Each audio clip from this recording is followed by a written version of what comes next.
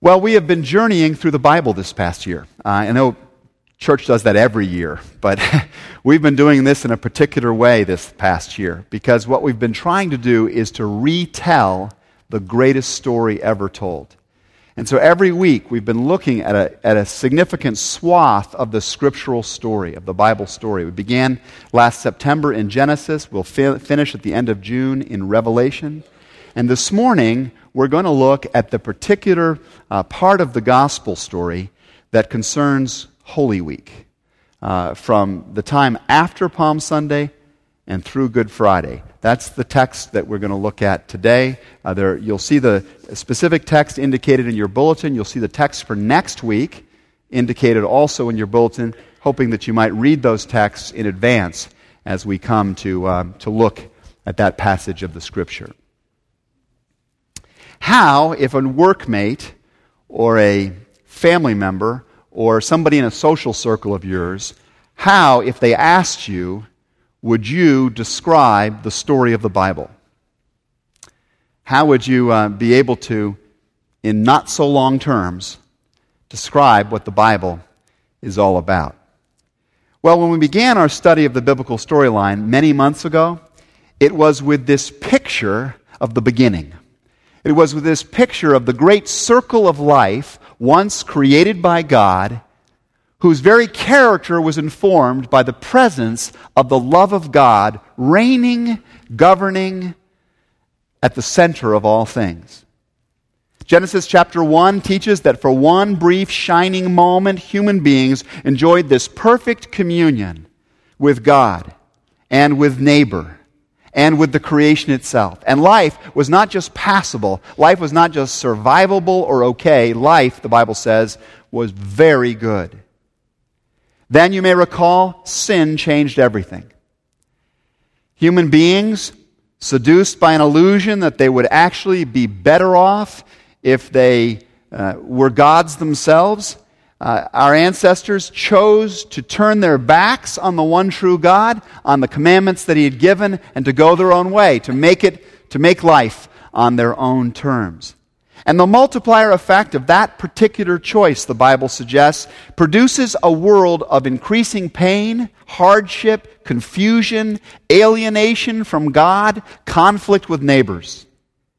What had once been, in other words, a life lived in the sunshine of God's eternal presence at the center, His relational character playing itself out in everything, now increasingly becomes a life filled with the cold, dark shadows of sin, death, heartache. The rest of the Old Testament paints the story of that devolution through the lens of the history of the people of Israel. Though what is going on in the life of the people of Israel is happening all over the human race. Finally, the God of the universe, the one who is the holy light of love Himself, returns to the earth in the person of Jesus of Nazareth. He's been communicating Himself through prophets and leaders all through the centuries, but now in a very dramatic way, He walks back into the garden, become a jungle, Himself in the person of Jesus of Nazareth. And then in these stunning parables and these searing proclamations, in these remarkable acts of gracious healing and of redeeming love and power, Jesus declares the brilliant glory of the Heavenly Father. He speaks of the extraordinarily beautiful character of the King of creation and of the nature of the kingdom of God into which all human beings are invited once more. But by now, sin has so blinded humanity that even the people who are most likely to get it, even the people who by all education and experience ought to be expected to get it, even the religious leaders of Israel will not open their hearts to Him, will not recognize Him, will not receive Him in. And then, in the space of just a few days, the whole great story that's been told across this storyline, this entire great story of man's profound need and God's pursuing love rushes towards this climax. And in the 5 days following Palm Sunday, all of the shadows of the human condition reveal themselves and converge on the person of Jesus. As Luke 22 and verse 53 puts it, it is the hour when darkness reigns. And it is this tiny segment of the storyline and its massive significance for you and for me and for our planet today that I want to invite you to consider with me this morning. But before we do that, let's bow for a moment in prayer. Lord God, we sometimes find it hard to hear. We find it so difficult sometimes, especially with stories we know well, to let the truth of them really in. But Lord, I pray that today, for those of us in this room, those of us listening to my voice, it will be different. That we will discover in a new way, in a fresh way, that your story is also our story. And that in the meeting of these two is not just conviction, but life and hope and our future. We pray this in the name of Jesus. Amen.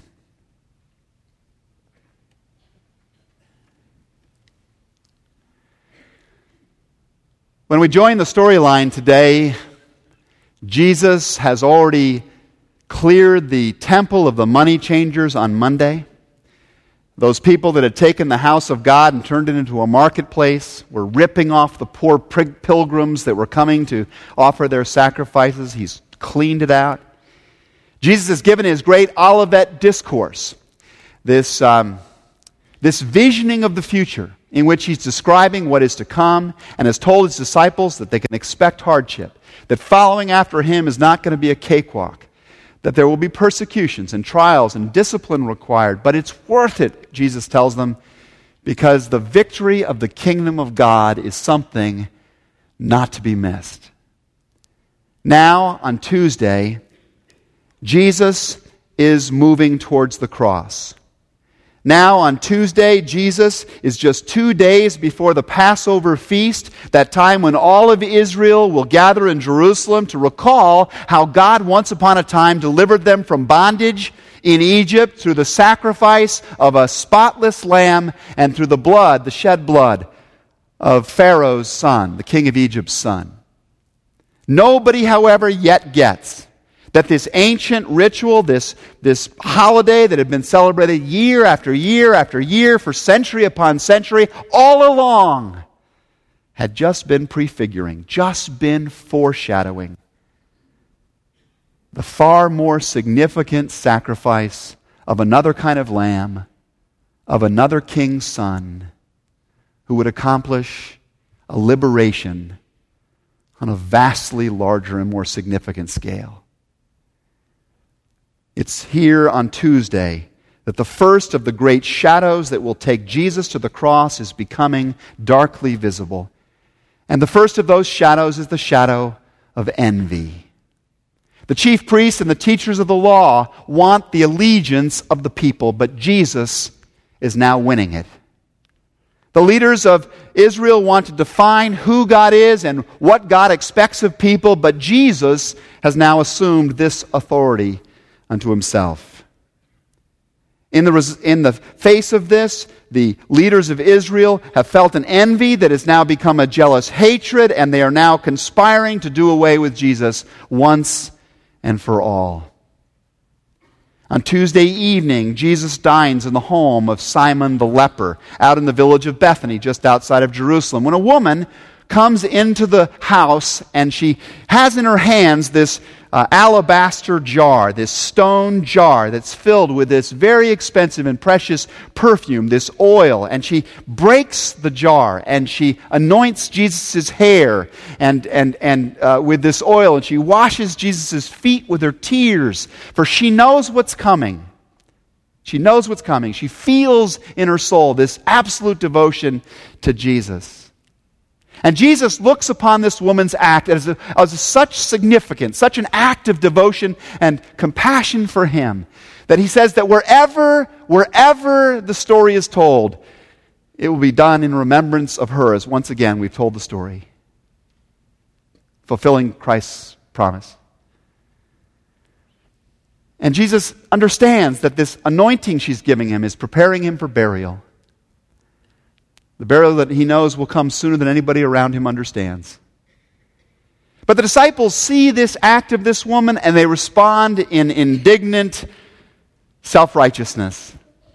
They explain how it's obvious that this expensive perfume should have been sold and used for the poor. And Jesus sees right through them.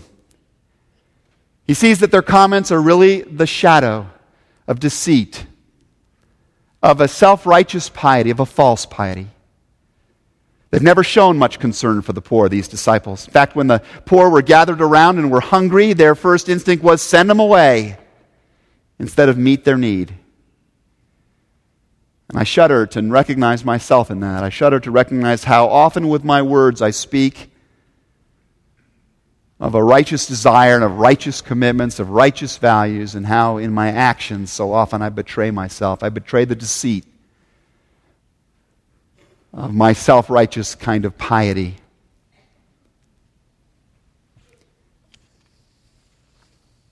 It was likely Judas who spoke first on that evening about how money ought to get spent. He would have spoken indignantly about this because, as the Gospels record in numerous places, Judas was into money. In fact, we know that he was actually purloining, stealing from the common purse that the disciples kept. Like other members of the Zealot party, Judas had seen Jesus as something of a gravy train. He believed that Jesus was going to help overthrow the Romans. That's what the Zealots were looking for. It was their main agenda. And Jesus was a tool of that concern. As still sometimes, Jesus, religion, Christianity becomes a tool of political partisanship. Judas was determined to see Jesus usher him into a new era of prosperity and power, but now Jesus was talking about dying. Jesus was talking about surrendering himself. How in the world was this going to make anybody rich? Judas would have thought. So for Judas, the shadow of greed, which has always been there, now darkens considerably and takes him over completely. And we see him going off to the chief priests and striking up this deal with them to turn Jesus over to them at an opportune moment for 30 pieces of silver. With the die now cast, the story begins to pick up speed. Jesus gives his disciples instructions to go into the city of Jerusalem, to a certain place in the city, and to ask the person that lived there if they could borrow the room that he keeps upstairs to celebrate the Passover feast in. The disciples go and they find the room and the man just as Jesus had said. And Christ gives them in that evening an absolutely luminous lesson on the humility of love. Jesus, who is purity in himself, Jesus, who is the King himself, does what not even the lower members of families thought to do. Jesus takes off his robe and he wraps a towel around his waist and he stoops down and he washes the dirty, cruddy, toe-jammed, stinking feet of people that spent 3 years walking around in sandals with him, hardly having a bath. And he washes their feet, even Judas's feet. And then he says to them, this is how you're supposed to love. As I've loved you here, go do this. For each other. Just don't make nice. Get down. Get down there. Back down in there where it's really cruddy in people's lives and all of our lives. And minister to people there. As I have loved you, so you must love one another. And then Jesus goes on, tells them not to be afraid of the troubles that are coming. That He's the way, He's the truth, He is the life, and He's prepared a way for them to follow Him, not just through this life's journey, but all the way out into eternity, into the mansions of heaven, the Father's heaven themselves. And then Jesus declares that He's going to send His Holy Spirit upon them, that it's going to guide them in His way. It's going to empower them for the ministry He's going to give them in the world. And then Jesus takes the bread of the Passover feast, and He lifts up the cup of redemption that's part of the Passover celebration. And He suddenly transforms the Jewish Passover feast into a sacrament of the kingdom of God. As He makes it clear that even the Passover always had only been pointing towards this moment,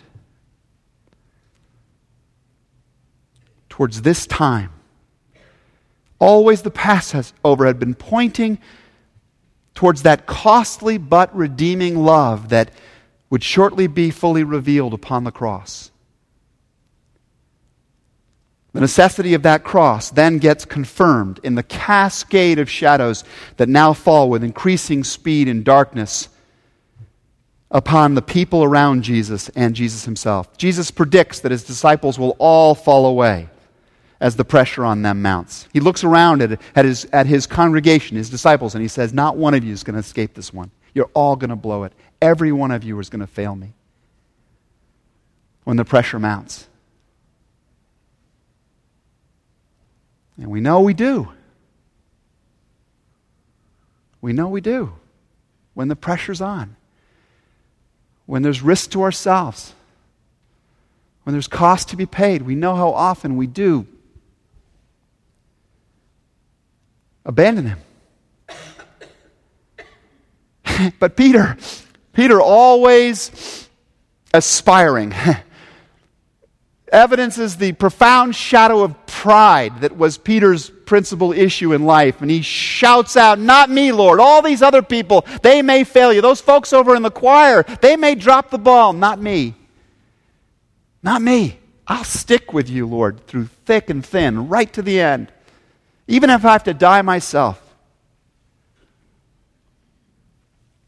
And then we watch as Jesus goes out to the Garden of Gethsemane to pray for strength to face the cross, asking only one thing of His disciples: just stay awake. Just try not to nod off.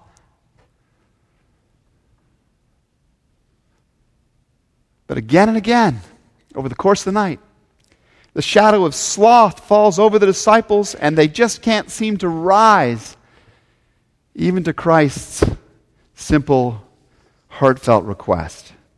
Suddenly Judas arrives. Suddenly the quiet, interrupted perhaps only by the snoring of the disciples, is interrupted more fully by the sound of tromping boots as an armed guard suddenly arrives in the Garden of Gethsemane. Judas kisses Jesus' cheek, identifying him as the rabbi, as the one that they're out after. And suddenly all these people who'd claimed that they would be with Jesus to the very end are overtaken by the shadow of self-protecting fear. And with one quick swipe of a sword blade by Peter, that's about all of the courage they can muster, and they go running pell-mell out of the garden. In fact, one of them is grabbed from behind by one of the guards, and he literally pulls himself out of his clothes and runs naked from the place.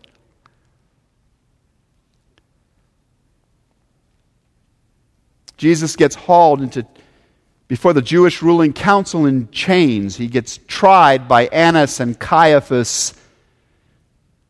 He is the high rulers of the Jewish council, the Sanhedrin. They display the shadow of self-righteous wrath in all of its darkness. Ironically, they condemn him for blasphemy against God. How ironic is that? Who's blaspheming? Who's God in that moment? We then watch as the shadow of denial falls over Peter, who for all of the previous claims to loyalty now disavows even knowing Jesus 3 separate times. And we see the darkness of bitter despair so overtake Judas that he goes out and hangs himself in remorse for what he has done.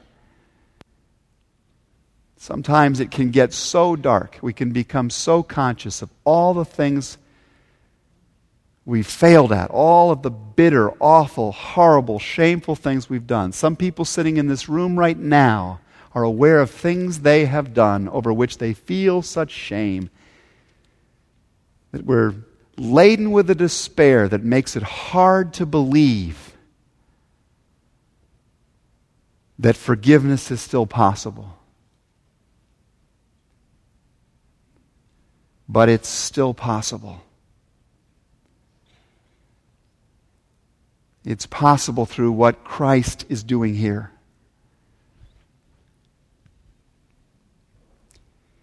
Because only Rome can execute a death sentence legally, the Jewish leaders drag Jesus before the Roman governor Pilate. And although Pilate gets warned by his wife, she's had this dream about Jesus, and she knows that he's a holy man not to be messed with. Pilate, in spite of the warning of his wife, trifles with Jesus anyway. We see the shadow of stubborn ignorance in Pilate here.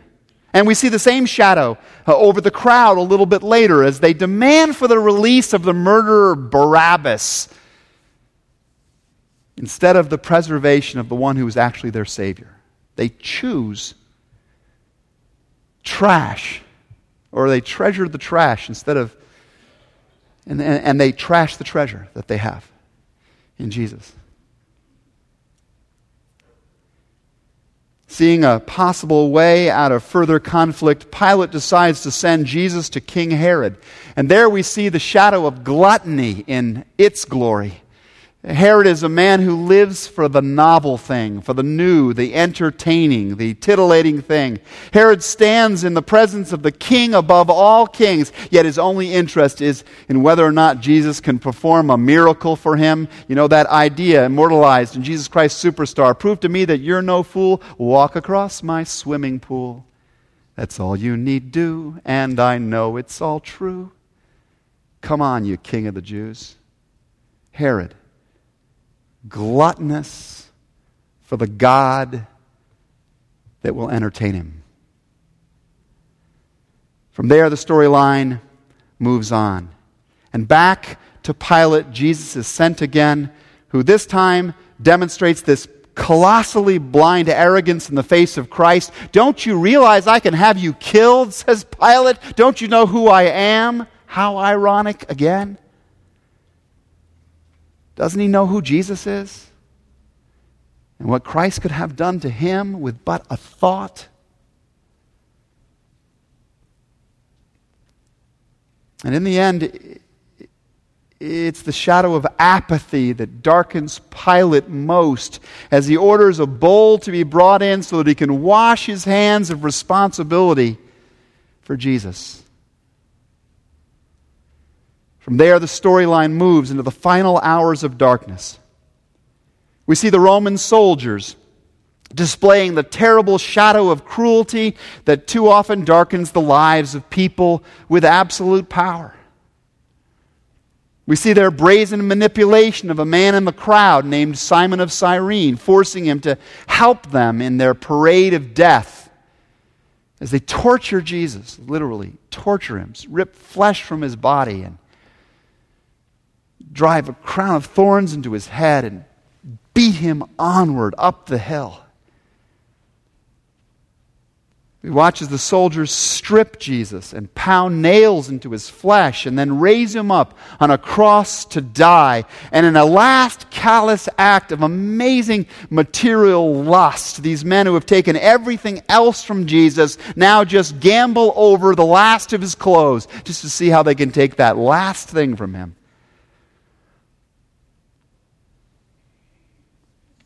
Finally, we watch the shadow of cynicism as it blackens the heart of the crowd who had cheered him days before, now jeering him, mocking him, defying him, daring him to come down from that cross. And we hear one of the thieves on the cross next to Jesus taunting the carpenter and in words of supremely blind vanity demanding that Jesus save him, as if it's the job of any true Messiah to bail us out when we get into trouble, whether we're repentant of it or not.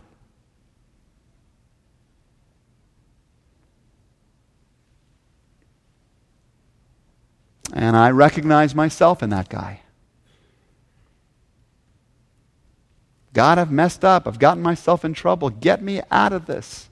I can't promise I'm really going to change. Bail me out anyway. Aren't you God?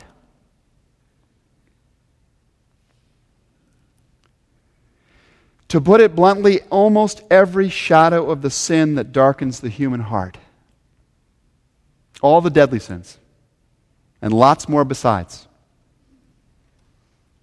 all of the shadows that still cast their pall across the shadowlands of life today display themselves in these last hours of Holy Week. All of the envy, greed, and gluttony that drives human beings to serve self above God and others. And I'm guilty of it.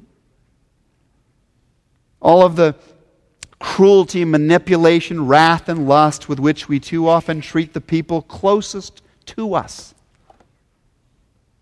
We're guilty of it. All of the pride and the arrogance and the ignorance that goes into justifying and rationalizing those behaviors.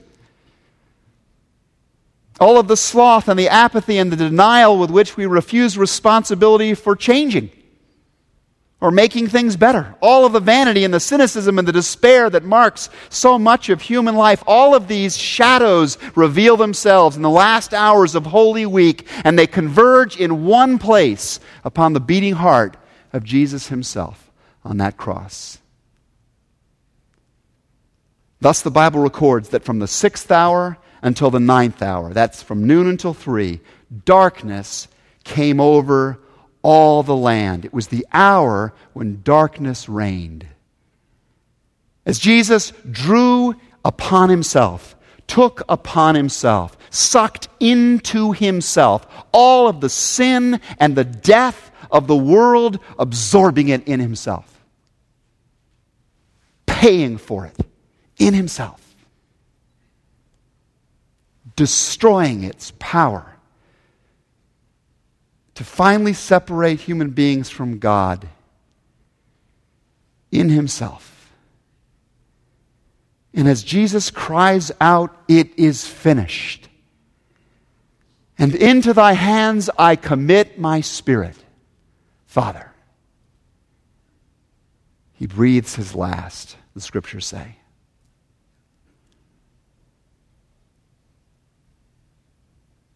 And the Bible says that at that very moment, the earth shook and rocks split.